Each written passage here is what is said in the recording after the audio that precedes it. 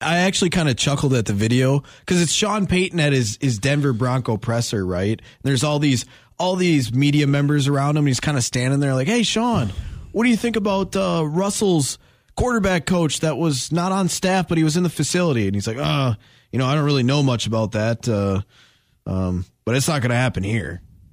I applaud Sean Payton. I don't think those guys should be there. If they're not on staff, they're not the coaches. Why the hell is he there? It's kind of the same thing with didn't Brady run into this with like his trainer? Alex Guerrero. Yeah, like his like fitness different. Trainer. That was different though, because like get him out of there. But that's after hour stuff. That was different though, because Tom Brady's Tom Brady. And when you win as much as he has, you need to allow him to have certain, I'm not going to call them benefits, but certain factors of his day-to-day routine. I feel like once you bring in all those type of things and you have like a Russell Wilson bringing in his personal guy, and I'm sure Aaron Rodgers brought in Randall Cobb and Mercedes Lewis. Now that's guys actually playing on the team. What's the difference? This guy is clearly, it can be a distraction. It's like, why does Russell Wilson get an extra coach specifically just to hang out with him? Why does Tom Brady have some trainer in here? What about us? But they're different. Tom Brady's Tom Brady. It's different wanting and saying, hey, I want Randall Cobb to come play with me. He's my buddy. That's different than a trainer that's specifically working with you. Yeah. Like Randall Cobb could at least be also used not only as a veteran, but as a guy that's going to show some leadership and teach some of the young guys some things. This like stretching trainer that's hanging out with Brady, it's just kind of weird. Well, again, I'm all about the adult back in the room with Sean Payton telling him, no, it ain't going that way. Are you saying Belichick wasn't that when Brady was in New England? That's a weird triangle of power in New England where it was Brady, Belichick, and Robert Kraft. But when you win as much as you win, you should not mess with someone else's. Like, you can't tell Brady no. Because clearly, I think Bill Belichick was getting fed up with some of that stuff, like the trainer, like some of Brady's antics, and then also was like, dude, I have this guy named Jimmy Garoppolo ready to go. Like, if it was completely up to Bill Belichick and Robert Kraft wasn't meddling around and Tom Brady and Robert Kraft weren't as close as they were, Tom Brady would be gone. Like, Tom Brady might have been playing elsewhere for 2-3 years, and it would have been Jimmy G show. Because that's the way that it seemed like it was going. The only active quarterback with multiple Super Bowl rings is Jimmy Garoppolo. As a Patriot? He has multiple rings. It's hard to directly disagree. But, hey, obviously Randall Cobb plays football. And frankly, he was a pretty important part of the offense. But it's funny to draw the comparison, Quarterback comes back, he needs his guy there. And for Rodgers, it's Cobb. So you wonder going into next year, if they bring Rodgers back, do they also bring Cobb back? Ebo and I have also had this discussion, and that's the one thing that bugs me about Rodgers. Like, I'm all for, Aaron Rodgers trying to fight the man, right, and get the best for what he's worth with money and leverage and everything. Everyone else in their everyday job does the same exact thing. He was just probably the most successful outside of LeBron James to do so. And probably the most successful in the NFL. Who? Sorry. Aaron Rodgers. In leveraging his situation. Maybe you could argue Tom Brady. But outside of the NFL, it's clearly just LeBron James that has done it to a better, higher level than Rodgers. But probably to a detriment to his success. You could argue that. But at the same time, the thing that bugs me is because if the two things that bug me are it's not about the money because it clearly is, or you wouldn't care. And the contract wouldn't be what it is. But I don't care about that because Aaron Rodgers is that good. He deserved that type of contract. The contract in hindsight in the next year and as we move on is less and less as all these other guys like Jalen Hurts get ready to sign their major deals. Patrick Mahomes signed his major deal. You get what I'm saying. The money's not, it's whatever, but it's like, don't tell me it doesn't mean anything to you, blah, blah, blah, because that's just a lie. But the other thing that bugs me is Aaron Rodgers talking about how he thinks he can win a Super Bowl in the right situation, but then also mentions how he needs to play with Cobb and Lewis and some of his guys, because it's like, you know what? You can't have your cake and eat it too when you want the best roster, but you want your buddies there. Are your buddies going to take deals, like sweetheart deals? Because you didn't take a sweetheart deal. Now, you don't need to take a sweetheart deal, but if you want your buddies around, they better take a sweetheart deal because they aren't that good. The Packers were a disastrous red zone offense this past season. Do you want to know part of the reason for that? Well, other than that, I think Aaron Rodgers is a great talent, top 10 player to ever play. What he does in the offseason going to Hawaii or his ayahuasca, I could give two craps less unless he shows up, and plays every Sunday. I don't care about his off the field. I don't think I would ever want to get a drink with him. I don't think he would ever want to get a drink with me. I don't care as long as he's great on the football field, which he basically has been for 15 years. It's just last year. It's just those two things that bug me. It's not about the money, but again, that's very low on my list. It's the more I need to have the right players in the right situation, yet you want your old pals. And part of the reason, again, that they were disastrous in the red zone. I mean, Bob Tonyan clearly wasn't the best option at tight end, but when you have a sixth offensive lineman out there, and Mercedes Lewis is a great blocker, but there reaches a point where you actually need a game-changing talent there to actually receive. Would you be fine? Like if you were a Packer fan, if you're looking at the Packers roster and Aaron Rodgers needs to have his players, would you be fine with bringing back Mercedes Lewis for $1 or $2 million, bringing back Cobb for $1 or $2 million? Like, I'm not against that at this point. I think Cobb showed he had a little bit of juice. Again, he can still be a veteran leader. Same thing with Mercedes Lewis. He still looks like he's got something in the tank. You know what he is, but they're not worth $4.5 million, $4.2 million like they made last year. If you got him on $1 or $2 million deals, I think it makes sense. You could bring him back for $1 million or $2 million, but I don't want Mercedes Lewis out there on the field in big spots. Just because, fine, he could block. Great. You know what? You know who else can block? Great tight ends. Well, that's the thing. If you're able to find a great... He can't be your number one. That's the thing. Or even a number two and play the amount of snaps that he played. Where there reaches a point, the receivers are one thing, the offensive plan or whatever are another thing, but at the end of the day, you need dynamic playmakers. And if you could grab a Darnell Washington from Georgia in the second round... Well, there's a lot of good tight ends. Imagine if Mercedes Lewis also ran fast and ran over people and could catch. And was a great receiving threat. That's Darnell Washington. Mercedes Lewis was that. It was just 10 years ago. Sure. But that's Darnell Washington. So, fine, bring him back, but... I don't want to see him out on the field much. Like in special packages, when you have two tight ends, fine. But you need game-changing talent at that position, or you're just not going to be a good offense. Ben, I received a tweet over that last segment, and I thought it was kind of interesting. And it was from Justin, and Justin says, I want the Pack to take the Ohio State tight end. I think he meant Stover, not this draft, but the next. We were talking a little bit off air. I don't think if you're the Green Bay Packers that you can really wait to take a tight end. I think it has to be this draft. It makes too much sense for the Green Bay Packers to take a tight end this draft. The only guys currently under contract for the Green Bay Packers are Tyler Davis and Josiah DeGuara, and I don't think anyone wants those two being the top two headliners for a tight end room. Obviously, Mercedes Lewis is a free agent. Wouldn't be surprised if they had him come back for a year. Bob Tonyan is a free agent. He's coming off of a pretty bad year after tearing his knee the year before. There's not a whole lot of options, but the one option that there is in this draft is tight end. A really deep tight end draft. I think I saw that there were 7 or 8 tight ends that were ranked in the top 100 prospects at the tight end position for this NFL draft. So, Ben, you got to imagine they're taking a tight end, right? They have to.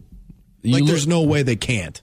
Look at the good teams in football this year, or look at the teams that are left in the playoffs. The Eagles have Dallas Goedert, who is one of the more talented tight ends. The Chiefs have the best tight end in football, Travis Kelce. The Bengals, Hayden Hurst, who was a big help to their offense. The Niners have George Kittle.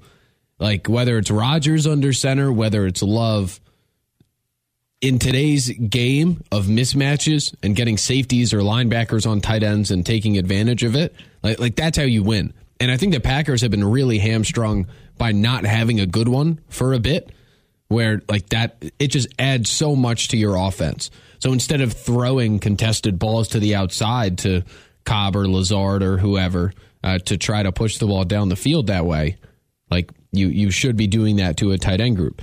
And it is a great group. Michael Mayer from Notre Dame's great. I love Darnell Washington. This kid, he's 6'7", 270 as a tight end. And he runs like a deer. He's bigger than left tackles in college football. He's unbelievable. Dalton Kincaid from Utah. Like, there are a bunch of options there, and they need to. Whether it's like you draft a rookie tight end this year, will he help a Rodgers if it's his last season? Yeah. But it's also a building block for the offense going forward. So I would even say top 2 rounds, you have to have one. Yeah, and that goes to you naming off some of the tight ends there in the upcoming draft. There's like 7 or 8 in the top 100, which is big time. Like, that's the tight end position is normally not that deep. This is one of the deeper tight end drafts in a while. And you mentioned Michael Mayer. I mean, great tight end. Darnell Washington, the freak athlete that, by the way, isn't even the best tight end on Georgia, in my opinion. But obviously, the other Georgia tight end isn't eligible for the draft. You mentioned Dalton Kincaid. That's another guy that I like. You also have Sam Laporta, who's looked really good in a lot of Big Ten games. He's another guy in the draft. That's a guy that's like going to be a 3rd-round pick, and he's solid. Yeah, maybe a little later. I'm not a big Sam Laporta guy. But you have multiple tight ends in this class that are all going to be 1st, 2nd, 3rd, maybe 4th-round picks that can all probably come in and at least play at a high level, or at least bring some athleticism to the room where Green Bay is severely lacking. Like, you can't, if you're the Green Bay Packers, look at their roster. The offensive line, probably going to need at least 1 pick off the offensive line, unless they re-sign Yash, right? You're probably going to need 1 offensive line pick. Tight end, you're going to need multiple. Wide receiver, I think everyone would say, you know what, we should probably add there. I don't even think you should rule out drafting a running back if you're planning on cutting Aaron Jones, and that could be a real possibility depending on what happens here. And then the defense, you look at the defense, they could use probably defensive line, maybe another edge rusher, and they might need 2 safeties. I know you were talking about potentially Darnell Savage being included in a Rodgers deal because it actually frees up $3.5 to $4 million of cap space if they trade Darnell Savage. But if you trade Darnell Savage, Adrian Amos is a free agent. I know Rudy Ford is a free agent.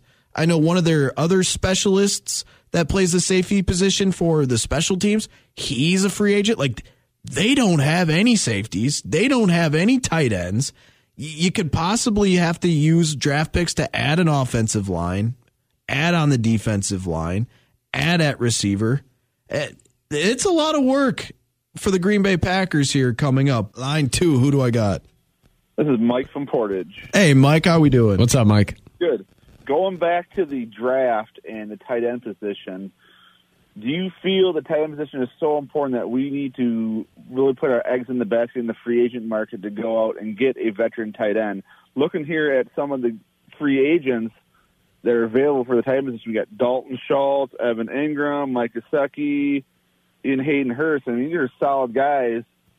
Yeah, I think a bunch of them might re-sign. Definitely Ingram in Jacksonville. It feels like to me he'd re-sign. The problem is those guys are expensive, and you don't have much money to spend. The Packers are like 18, 19 million over the cap right now, so they have to cut, and they have to restructure to even get under it. Yeah, Mike, I think if I was the Green Bay Packers and in charge of their salary cap, I actually don't think it's out of the realm of possibility where you go draft a guy in the 1st to 3rd round, and then at the same time trying to bring back Mercedes Lewis for super cheap because there's not a really great option out there, or even trying to bring back Tunyon as cheap as possible and hope that year 2 after his knee injury looks more like the year before he tore his knee. Yeah, it's obviously tight end, and we definitely need to really think about what we're going to do with David Bakhtiari in that left tackle position. Because he's inconsistent, hurt all the time, in and out of games, so on and so forth. Zach Tom is definitely coming on, but will he play that position?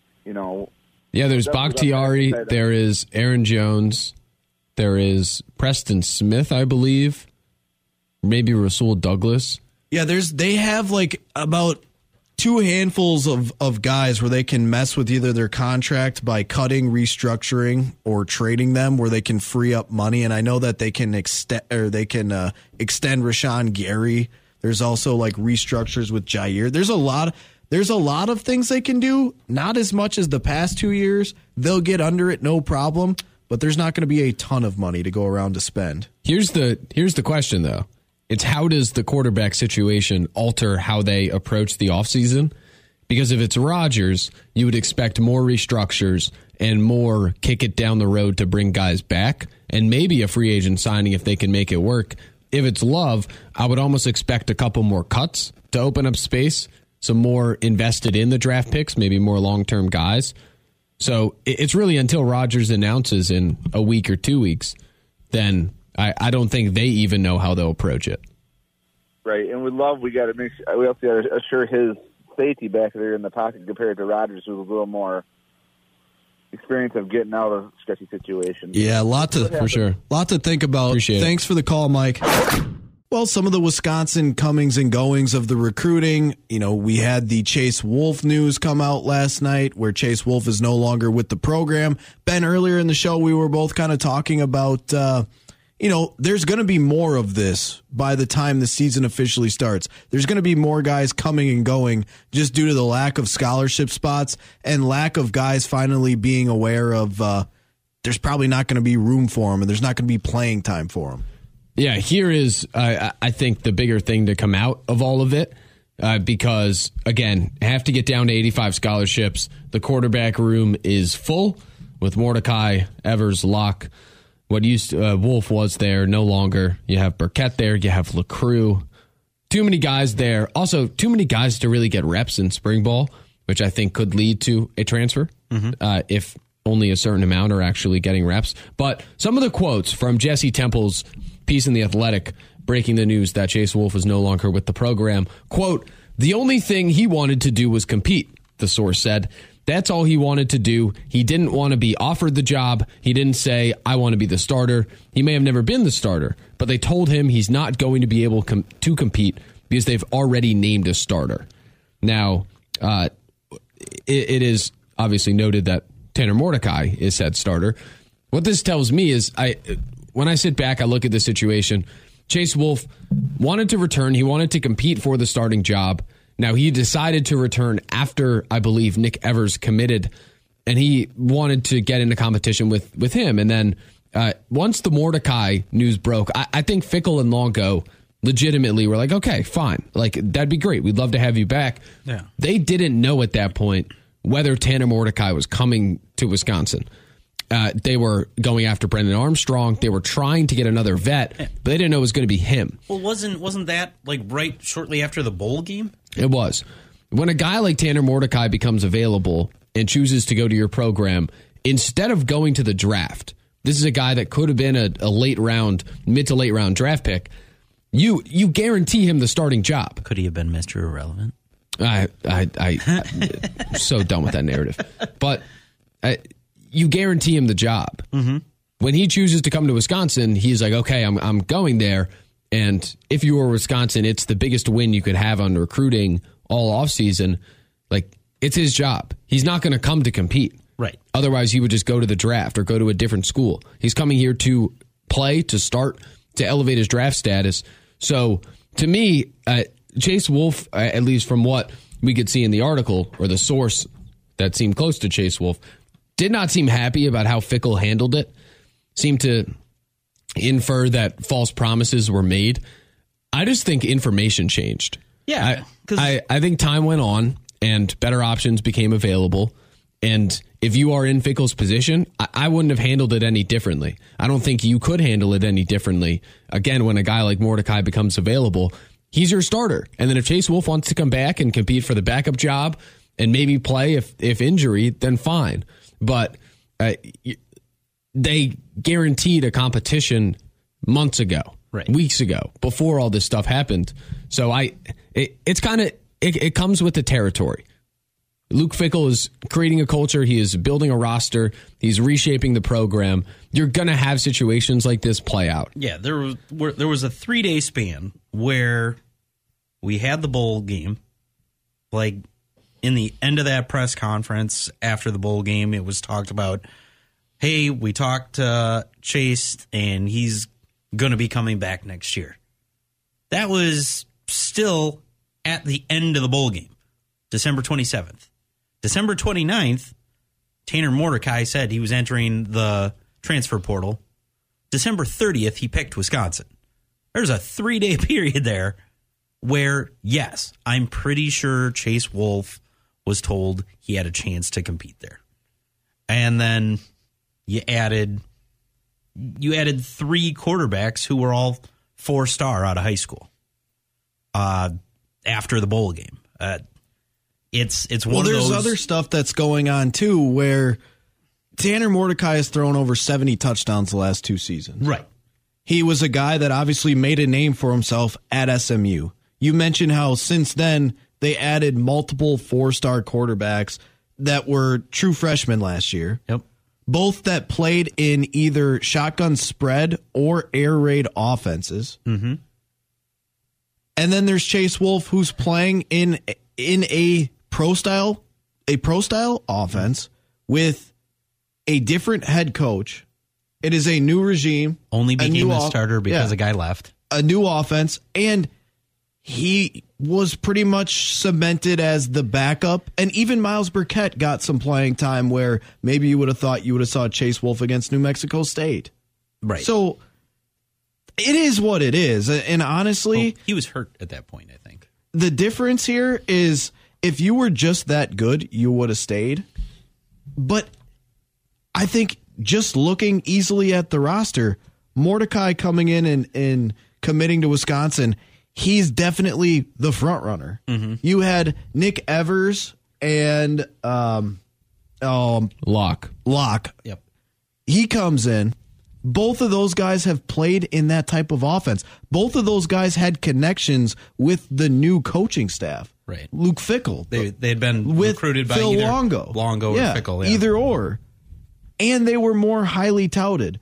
Chase Wolf was going to be 1 season, and it was his 6th year. Yeah. Like there was no ceiling. There was no future. So the question is, do you think this is a bad look for Fickell? Absolutely not. Promise. No. I agree. I don't think it is. You have the people out there who think it is because they're used to seeing blind loyalty from a Wisconsin football staff and not seeing the actual behind the scenes workings of college football. Like, you'd be a lot more upset if, like, you had thin skin and worked in a football office. Like, there are things that go on behind the scenes that people just don't see. And part of it is the whole situation of, yeah, you blow smoke up a kid's butt to get him to come for you. You're the nicest person in the world, and then you become coach. You become the recruiter, and then you become the coach. Like people don't get that. And like, it's a big culture shock to a lot of kids. Well, the other thing with this is Tanner Mordecai is a guy that had been there. We all knew he was only going to be there for 1 season. The other two, Locke and Evers, they were guys that have no experience playing. Locke was obviously stuck behind Will Rogers, a guy that's been there 4 or 5 years. Well, he was a true freshman too, and that's what I'm saying. Like he never played. Not many guys play as true freshmen. Nick Evers comes in as a true freshman at Oklahoma. He didn't get any playing time, so they have no experience.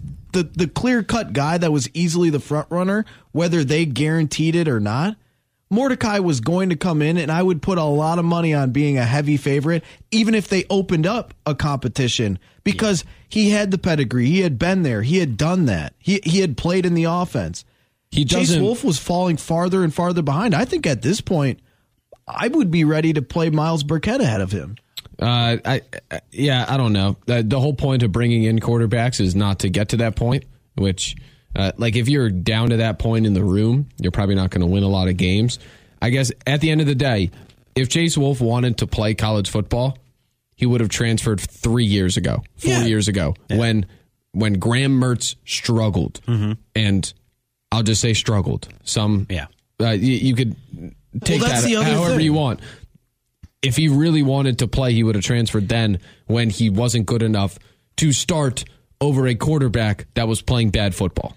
But then you have some people that are out there saying, well, I was told that Badger fans and that everyone wanted to have competition and open competition to see who the best guy was and blah, blah, blah. It's like, no. This If you have a good guy who threw for 7,700 yards and I can't even remember how many touchdowns. I mean, like it's 72. People were complaining that Paul Chryst didn't have competitions, but now Luke Fickell comes in and he's not having competitions. No, the difference is Paul Chryst had competitions and it was open. Graham Mertz was just the best guy, and no one else was good enough to even compete with him. And it's not close. Everyone always called for Wolf, and you could think what you want about Mertz. He was far better than Wolf. He was the far better option. And listen, take the coaching part out of this and take the management part out of this. Tanner Mordecai does not come to a new school, in Wisconsin in this case, unless he is guaranteed the starting job. He is a transfer of a stature where he is guaranteed the job. He is not coming to compete for a job. Otherwise, he would have gone somewhere else. I think it's that simple. I think looking back, Graham Mertz was a very average Wisconsin quarterback, but his hype and his ability, like he was a guy that could make a lot of throws, but then he also couldn't make throws that you would expect him to make. He was a very average quarterback. We just had so much hype for Graham Mertz because of the Illinois game, because of the high school all-star game, because of all the stars, but he was very average. The guys that were on the roster outside of Jack Cohn at the quarterback position behind Graham Mertz, they weren't even close to average. That's why there could have been quote-unquote open competitions, but it wasn't a competition because Graham Mertz was clearly just that much better. And like you said, Ben, Chase Wolf should have been able to see the writing on the wall years ago saying, dude, you ain't it here. Competition's only great when you have good players competing. And I will say a knock on Paul Chryst was not bringing in a transfer quarterback last year to compete with Mertz. And there might not have been much competition in the offseason because Mertz was better than the options they had. Yeah. The knock is, why didn't you create a competition with someone else with experience that maybe could play? But I am totally fine with if you have like a top of the country, if you have Keanu Benton at nose tackle, why in the world would there be competition at that spot? It's the same thing with Mordecai. They didn't feature him. He did not show any of this that we saw. I think Luke Fickell's doing a really smart thing. You think about it, you're bringing in a Tanner Mordecai on a one-year basis. You know that he's been there, done that in the offense. I mean, we've talked about that at length now. But he is your guy. But yet at the same time, you bring in two highly touted 4-stars that have not ever really started. They have no experience, but they're going to learn your system. They've already kind of played in a similar type system. Your coaching staff is familiar with them. Locke has, not Evers. These guys are going to sit and learn for 1 year, and then you're going to have a competition to see who is really the starter next year. Yeah. And if Tanner Mordecai stinks, and for some reason he can't get it done, and he looked like a Russell Wilson at SMU, but comes into Wisconsin and plays like a Danny O'Brien. You have a backup. You have backup plans called Nick Evers and Braden Locke. Yeah. That's your backup plan. And they're highly touted. Yeah, they're inexperienced, but they're highly touted, and that's a great backup plan. This has worked perfectly for Wisconsin. And we talked about, kind of thinning the roster, thinning kind of some of the dead weight. Chase Wolf was the dead weight. Yeah. Like that's excess players that you had. He was a 6-year guy. He was a walking turnover. I still argue. No, I think his return was positive for the program and for the team. Now, obviously, there have been advances made with the roster with certain. They bring in a lot more guys. The scholarship count is what it is. I thought his return was valuable because he's someone who knows the program and has been here for a while and can help ease the transition to a new age, if you will, under Fickell. Where if you look at the room, and it's a lot of guys that have never been at Wisconsin before, but he has been. So I actually thought his return was very positive. You didn't think he had an inside track, did you? I'm not going to go there. I don't know. I don't mean to dance on like he's leaving the program. He might go play somewhere else. He might not. I think everyone can agree it was clear he wasn't going to play here. I guess it's been clear for a while, but I don't mean to dance on, And it's one of those. Like, he's been here for 5 years. You don't see that in college football. No. So it's one of those, though.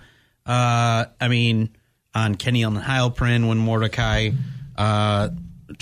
announced his transfer, on the camp, on name a show on over the line. It was all, well, he's going to be your starter next year. Well, it's just common sense. He's Wonder who said clearly that. the most Everybody. He's clearly the most pedigreed player. He's played in the offense.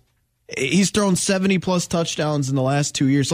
He's clearly your guy with the inside track. No, but there's no inside track. I don't really think this is important. This is kind of semantics. But again, Tanner Mordecai does not transfer to Wisconsin unless he is guaranteed the starting job. Right. None of all that stuff of whether he's better than this guy or that guy matters. Like he's the starter. I don't think anyone seriously ever thought that Chase Wolf or even some of the young transfer quarterbacks really did have a shot. You should have seen my Twitter. When Mordecai officially came and transferred to Wisconsin, I don't think anyone that's serious about anything didn't actually believe that some of these guys had real shots. I said, I actually, before Mordecai came, I tweeted out a poll. It was after Evers. It was after Wolf returned. Mm-hmm. I said, who starts game one for Wisconsin in 2023? And about 70% said Nick Evers. And my whole point was Wisconsin would be in a better place next year if he wasn't starting, because we don't know what he is yet. And he's only been in college for a year. Mm-hmm. 3 days later, I forget when, Mordecai commits, and then I ran the same poll, and 90% say Mordecai. Right. Where, I mean, people were caught up in the hype as it all was going on as to each commit and, this and that. But yeah. So now I'm going to pose a question for both of you. The way too early Wisconsin Badgers 2024 starting quarterback will be? That's a good question. Tanner Mordecai. Nope. No, he'll be gone. Oh, 2024. Lock, Evers, I will say Burkett, or not on roster. It's Lock or Evers. I'm going to say Lock solely because of the I'm way, with you, RJ. I'm on Lock solely as well. because of the Why? way that whole Because he came from Mississippi State? the whole article on him and Longo's connection and how he made the mistake of saying no to Longo the first time, and the fact that he was there for the half-hour meeting that turned into a 4-hour offensive breakdown. Fine, but none of that matters when the two go on the field, and I have no idea who's better. See, neither do I, but solely based on outside information on that one article, that you turned into a 4-hour offensive breakdown and play calling with a guy you were just trying to get a transfer here.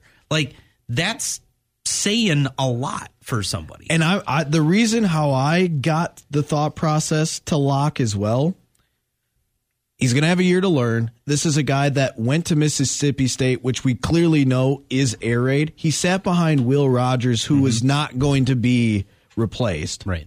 And on the flip side, Nick Evers, Oklahoma's slightly different type offense. Still more slightly open. Different. Still more open than more Wisconsin. Offensive, but slightly different from the air raid Phil Longo. Yep. But the other thing is, he had sat behind a guy that was experienced, but also wasn't very highly, he's not a Will Rogers type guy. And Dylan then Gabriel? He's wasn't better than Will Rogers. He wasn't up there, and then when he goes down, they decided to grab somebody else. They went that was else. the point. Yeah. And the biggest part is they have Jackson Arnold coming in, who's a 5-star. Yeah. And Evers knew that long term it was going to be Arnold because Brent Venables' tenure is somewhat tied to Jackson Arnold. Yeah. But I think Dylan Gabriel's a better quarterback than Will Rogers. So with if not we wanna really go into knowing minutia. much more than that, those type of surface facts, my best guess would be lock in 2024. I think it's 50-50. I mean, a head start in the system I don't think matters, because what are they going to do for the next year and a half is learn the system and have reps. So at that point, how much does it actually matter? Because I'm sure there are differences in what Longo does and what Mike Leach did, rest in peace, at Mississippi State. It's probably 50-50. I have no clue. It's going to look so different then than it does now. And it could be someone outside the building, frankly. What if none of them are ready? Could be Mabry Matower. I would bet against that. Hey, scenario. I did give you the option. Somebody not in the program. But that could happen. I would say 50-50 Lock Evers. The real question is, would you put down a $500 bet with 5 people saying it's going to be Lock? No. I'd put a $5 bet down with 5 different people, but it's like Ben said, it's like we really don't know a ton about these players. No, these players absolutely. really haven't Right. played anywhere else. It's about reading stories. It's about making your best guess versus, some of the places they've gone and some of their experiences. Yep. But you don't actually know. No. We haven't even seen them in a spring ball or spring practice. No. Like Yeah. that. It's the most basic. Use your best inference and knowledge on all the things you know from articles, from statistics, and where they came. Everything. All right, I'll say Evers. Do you want to know why? Do you want to know why? Let's find out why. Braden Locke, the number 383 ranked recruit in the country, the number 22 quarterback, the number 54 overall player from Texas in the class of 2022. Remember that.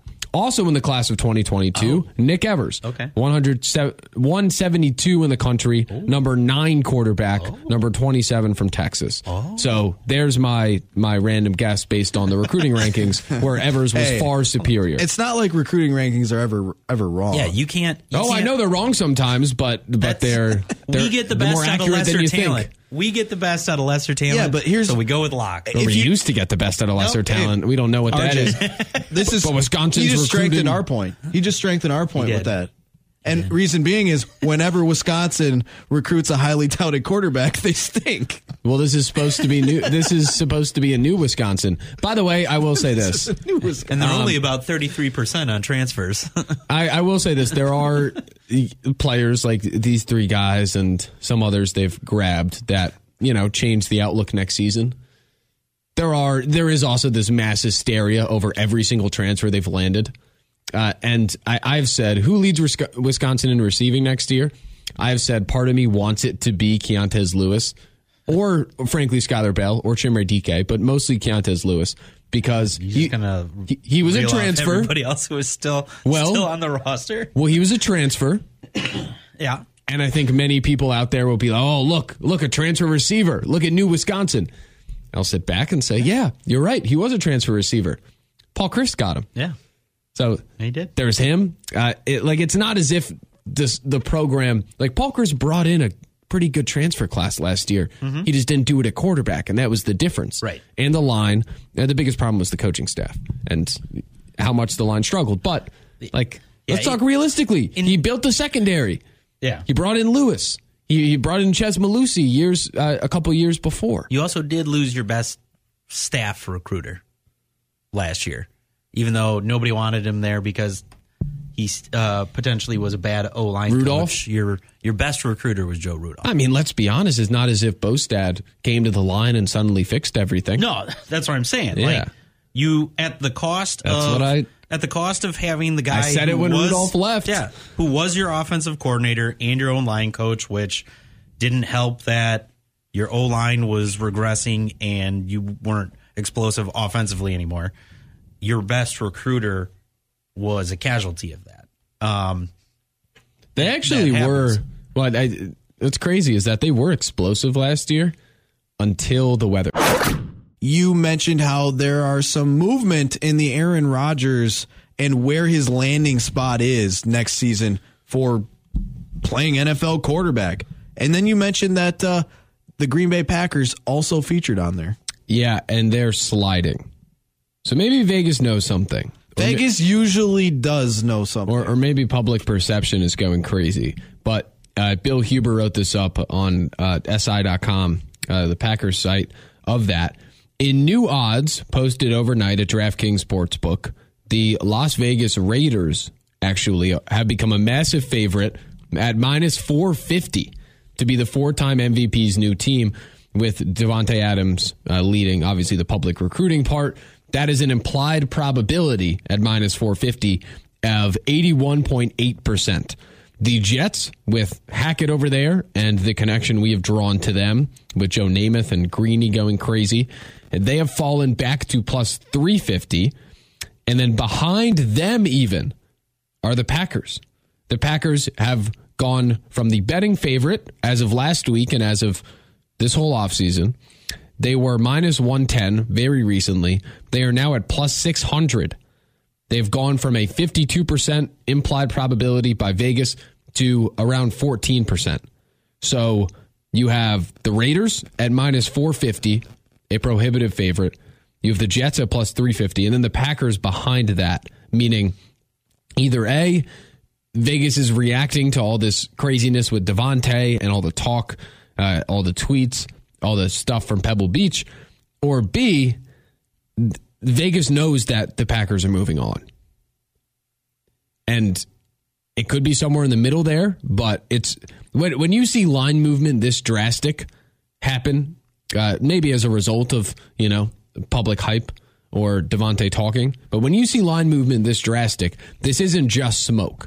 Well, here's the difference in props like this, because clearly one team is like a heavier favorite, like the Green Bay Packers started as a heavy favorite, the team that he's currently on. There's a difference between these type of props and like your everyday, NFL matchup, like a side or a total, like Packers favored by 3 against the Vikings, totals 52. Whatever it is, those games have been bet into all week. So they've been taking, money on different sides or totals all week. It takes a ton of money to move those type of lines. Unless there's like an injury designation or whatever. But unless Vegas knows something. But like if there is an injury that's not announced. But on something like this, you're right, as it could be one of two things. But if someone wagered a decent amount of money on a prop that was like at plus odds not too long ago, these props can change a lot more drastically than like a total or a side. But to your point, there could be also some whispers or someone knows something in Vegas. But they also keep the limits very low for these because inside information is possible. Like we had a betting guy on with Bill yesterday. He was talking about some of the Super Bowl props and some of them where in theory you could know, like Gatorade or the anthem. They keep the limits low so that they don't get completely depending ransacked. on where you're at. Probably the biggest for a lot of Super Bowl props is Circa right now, and you can get like 2,000 down on a side. But even depending on who you are, you might only be able to get $20 down. Right, but I think I look at this movement. The Packers on January 23rd were minus 125 to retain him. On January 28th, 5 days later, they were minus 110. On January 31st, minus 125 on January 23rd, minus 115 on January 28th, minus 110 on January 31st, now plus 600 on February 7th. So they were losing ground the entire time. Right, but either A, the market has just drastically shifted because Davante Adams spoke in the last, January 31st, 8 days, or B, Vegas has a very strong hunch that the Packers will trade him. That's how I read this.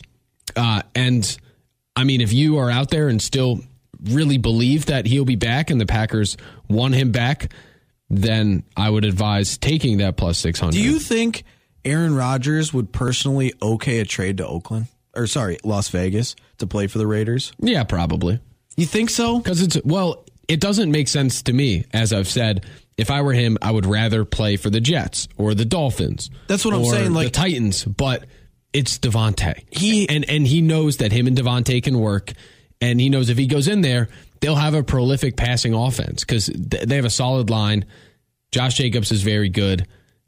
I doubt Darren Waller will even still be there, but they have Devontae Adams, and that's the difference. And Josh Jacobs might not even be there. Sure. But, I mean, part of it is comfort. He also, he'll put up ridiculous numbers with Devontae. Well, probably. But the thing is, he has told us that he's not about numbers. He's about the legacy and trying to get another Super Bowl. If he really is about that, is he really going to okay a trade to Oakland where obviously they're going to have to unload draft picks or at least assets, and one of them could be Wallen?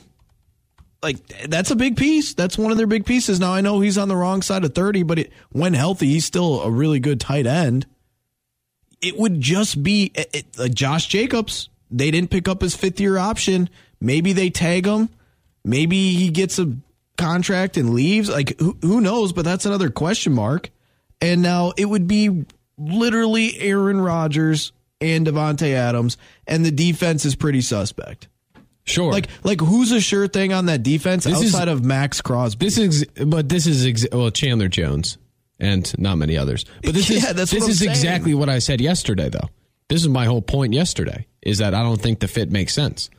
But if this is what Vegas is really trending towards, I tend to believe them. Now, Fuller brings up a good point.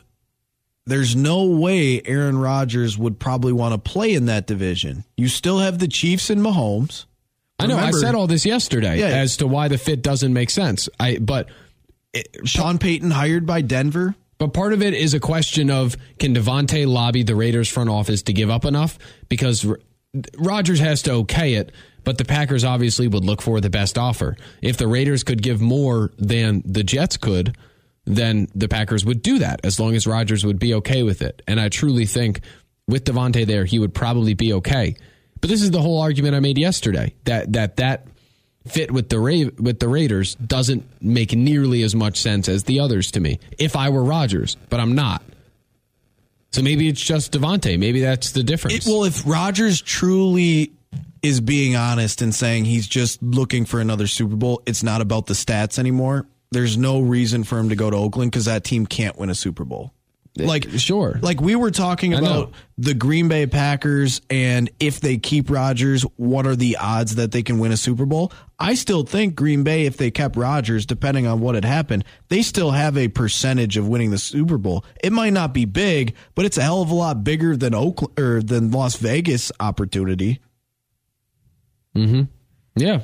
And at that heavy of a favorite, I don't think I'd be willing to wager on it.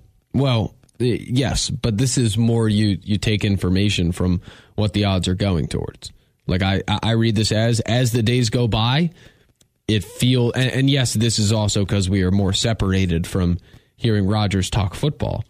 But my gut feeling is that as the days go by, and I think logically, if you're the Packers, I think you should trade him. If you really want to look logically at how you can get back to a Super Bowl, but it's hard when you have, I would say, a lot of logic on one side, but obviously the factor of the hope, I guess, the hope that the legacy can be improved with some miraculous run next season. This means absolutely nothing, but I'm going to ask you it. How do you think the Aaron Rodgers jersey sales would go if he did become like a Raider or a Jet? Think they would jump off the page like other players in the past? Obviously. I don't know. There's a lot of Rodgers haters out there. Brady went to Tampa. A lot of Rodgers haters out there. Tom Brady went to Tampa Bay. Fans of that team, they'll all buy it. Tom Brady went to Tampa. It was one of the team. But do you think some of the people that are like jersey collectors that do you think non-Packers fans are buying Aaron Rodgers jerseys now? Probably not. Not many. So it's the same deal. If he goes to, why in the world would I buy a Rodgers Jets jersey unless I'm a Jets fan? I have a Tim Tebow jersey. I'm not a Denver Bronco fan. Did you buy it or did you get it off one of the websites? I got it as a gift, but okay. No, I got it as a gift. All right. Well, that's a little different, but in general, it's about how excited and passionate does the fan base become. And Vegas the Raiders have a passionate fan base, as do the Jets. The Jets have just stunk forever. So they would jump all over it. I think if I'm Aaron Rodgers, I'm somehow trying to get to Miami. Yeah, that would be like a much better fit. But what would the Dolphins give up to do it? That's the issue. Is you have all these teams. Not only are you Rodgers, and you might be going somewhere where they have to give up enough to get you, where the team isn't in the best spot, but what does Miami have to trade? Draft picks? Sure. If I'm the Dolphins, I don't know. If you're the Packers, though, you're making this trade. Are you really? The Dolphins have a young quarterback. Yeah, but it's Tua. Yeah, but Rodgers will play there for a year or Rodgers. two. Do you really think Tua's the future of like all of a sudden he can be some great quarterback? Like I think he's average. They can win with him when he's healthy. They've shown that. Plus, you also have to think about the dynamics. Where if Mike McDaniel has something working with Tua in that offense when healthy again, then you wonder, like there is a risk some of these teams might take bringing in Rodgers because he would have a lot of power in that situation as well. Not as much as he'd have in Green Bay, clearly, because he has a lot of it. But if you bring in a guy like that, like Brady went to Tampa, Brady got Bruce Arians pretty much fired. Like he wanted a new head coach there. When you have a guy of that stature, he won a Super Bowl with I know he won a Super Bowl, but when you have a guy of that stature go to a new organization, he is going to have a lot more power than normal. So it's a question of does McDaniel want to deal with that? Like I don't think Shanahan would. But then the Niners are a separate story. Well, the Niners already tried to trade for Aaron Rodgers. Yeah. And so I think Shanahan would, but I don't think they have the draft capital they went out and traded a ton away. What was it, 3 first-round picks for Trey Lance? I don't think LaFleur would let Rodgers go there, nor would the Packers in the NFC. Unless they offer way more than the Jets or Raiders would. It just it makes so much more sense to go send him to a place. The Raiders don't make sense to me. However, there is the part of it where Josh McDaniels isn't, the most accomplished head coach and might not be a good one. And Rodgers would be able to go and run the show there. What are your thoughts on, because I saw this one popping up actually recently, the New England Patriots? I don't see that at all. Because obviously Bill Belichick has a lot of respect for Aaron Rodgers and his talent, and they just brought in for OC Bill O'Brien, who's clearly a good OC, whatever people want to say about him. And not at Bama last year. And his struggles like in Houston as a head coach and as a general manager. But he has had a track record of being a pretty darn good offensive coordinator, and especially working under Bill Belichick and the Patriots. And I think you got to make Bill O'Brien clearly an upgrade to whatever the hell was happening in New England offensively last year. And the same way that Bama's probably upgrading by getting rid of him. I don't know. I think Bill O'Brien is kind of like the Mike McCarthy type coach that gets crapped on a lot, but he's actually a lot better than most people give him credit for. Yeah. Our guy Vagabond Johnny chimes in and wonders why I'm comparing Aaron Rodgers' jersey sales to Tom Brady and how I did with how much power they would have going in. And he mentions Matt Ryan with the Colts as a more accurate comparison. And I disagree with that. While Brady is in a different stratosphere as a sport, like as a winner, as an accomplished quarterback in the league, Aaron Rodgers is a lot closer to him in terms of mystique and aura and stature than Rodgers is to Matt Ryan. That's not even close. Yeah. Like 100%. If you look at the most impactful veteran quarterback additions in the last 3-4 years, Brady's obviously way far and above the best. And then I think Matt Ryan and Russell Wilson are similar. And Rodgers is a lot closer to Brady in terms of hype and stature, or will be wherever he goes, if he does go, than with Ryan and Wilson. No one thought Matt Ryan was going to go and light the world on fire. Jets fans will talk themselves into winning a Super Bowl with Rodgers. Matt Ryan was clearly showing decline in his last couple years in Atlanta and then made it to Indy. Like Aaron Rodgers, you still see, even with the bad thumb, the offensive line that wasn't up to par the first half of the season, the young, inexperienced wide receivers, the tight ends that were terrible, you still saw some of the best throws in the NFL. Like he's not washed. And even if you think maybe he is regressing, it's nowhere near the regression that Matt Ryan had his last couple years in Atlanta. No. And I will note that Ryan had his best year with Shanny as his OC, and after that it wasn't nearly as good. But I take away the on-field stuff. That's not really what I'm talking about at the heart. I'm talking about the hype and the stature, again, that Rodgers would bring to that organization, and then how much power he would have. Like just walking into the building in terms of how things are done in the quarterback room, in the offensive room, how the offense is operated at the line of scrimmage, right? Like we see with the Packers, a lot of timeouts are used, and Rodgers is best of all time at drawing guys off sides. But it's pretty clear that when he's at the line, it's his team. There isn't necessarily I don't know the best way to say this. It's not as if he's checking out of Matt LaFleur's calls, but he does have a different level of power at the line of scrimmage than other quarterbacks do, which is deserved. Like Brady, same way, Peyton Manning, than younger guys do. Like he goes into a new system with a new head coach that's not used to that. Do they allow him to do that? How do those dynamics work? That's different again than Matt Ryan. That's where I think he's closer to Brady. Ben, you brought up the name Nick Sirianni. And obviously, he's the head coach for the Philadelphia Eagles. Obviously, the Super Bowl is this Sunday between the Eagles and the Kansas City Chiefs. But you said you don't think Nick Sirianni has many fans out there and or in this state specifically. And people don't like his act, is what I've garnered from. Really, since they've gone on the run this year. The funny thing is, there have been a lot of things throughout the year that I have not been a fan of. And there were a lot of things last year that actually make what's going on this year. It's genuine. I don't think there is any fake there, but there have been things I disagreed with, like him jawing at Colts fans after they beat the Colts and he's buddies with Frank Reich, and he was like, that was for Frank. Didn't love that. He was cursing at Cowboys players at the end of that game because of last year when they were talking crap about him. So he has an edge. And I guess you could throw that in with the whole Eagles City of Philadelphia thing. The mean mugging the camera, I thought was hilarious when the Eagles were up big against the Giants. It's just like it rubs people the wrong way, which I don't know. I could see how it does. If the results on the field are good, then all that stuff is good too. That's all I'll say.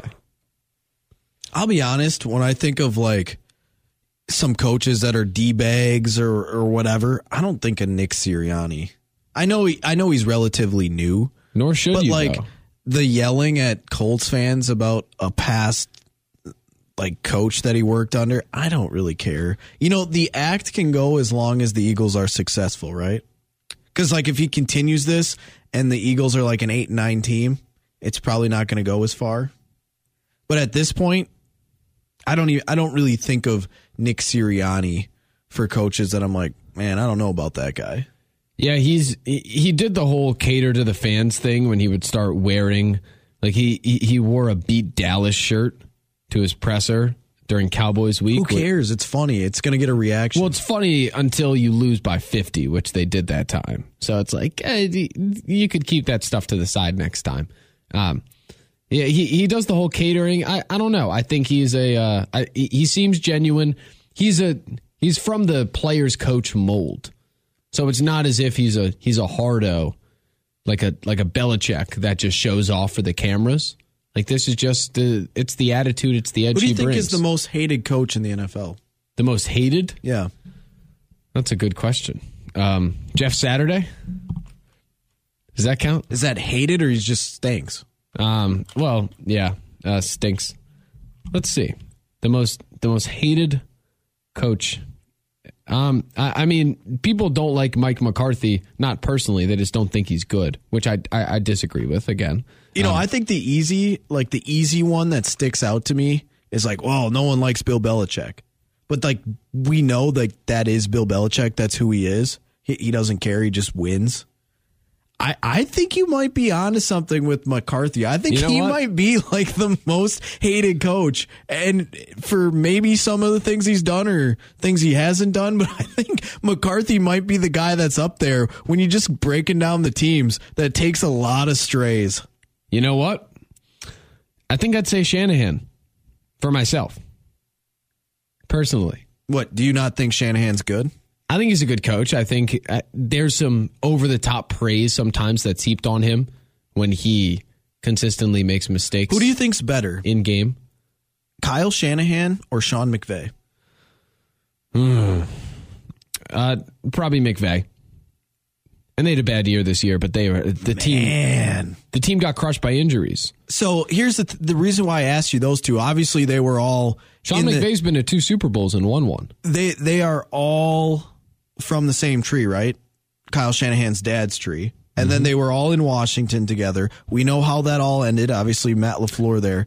But since then, Los Angeles, like you said, went to 2 Super Bowls, won one. San Francisco continuously feels like they make it to the NFC Championship game only to lose. Or be a good team and then find a way to lose. Kind of like what we've experienced as Packer fans.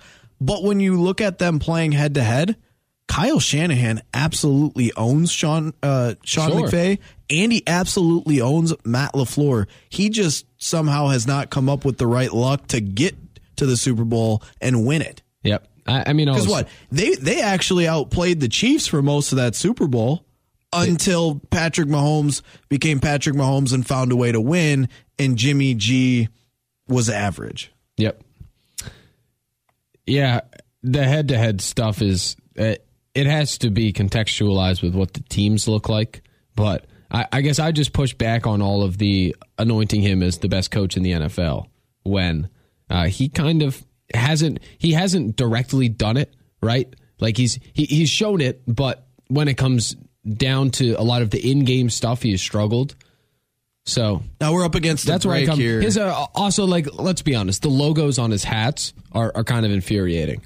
How Shanahan's? Yeah. Like the San Francisco 49er yeah, logo? Like there were moments where they would get bigger and bigger, now they get smaller. It's like the hat's not normal. I think the clear answer actually is Brandon Staley. Do you have OCD? No. No. I've never noticed his hat and his logo being bigger versus smaller. The logo's ridiculous. I think Brandon Staley's the answer. That's because everyone thinks he's a bad coach. So I've asked you a lot of questions, and I promised Ebo that I would do this at least once while you were in here. And we're up against the break, so I'll ask you, and I'll let you think about it. I'll let you sit on it for about 3 to 4 minutes, and then I'd like your answer for the last segment. Chase Wolf does have an inside track. No. Good job. Who wins in a fight? Oh, Giannis with a baseball bat or Christian Yelich with a basketball? I don't care. I told Evo I would run one of these potential matchups by you. I don't care because I know you love them. So think about your answer.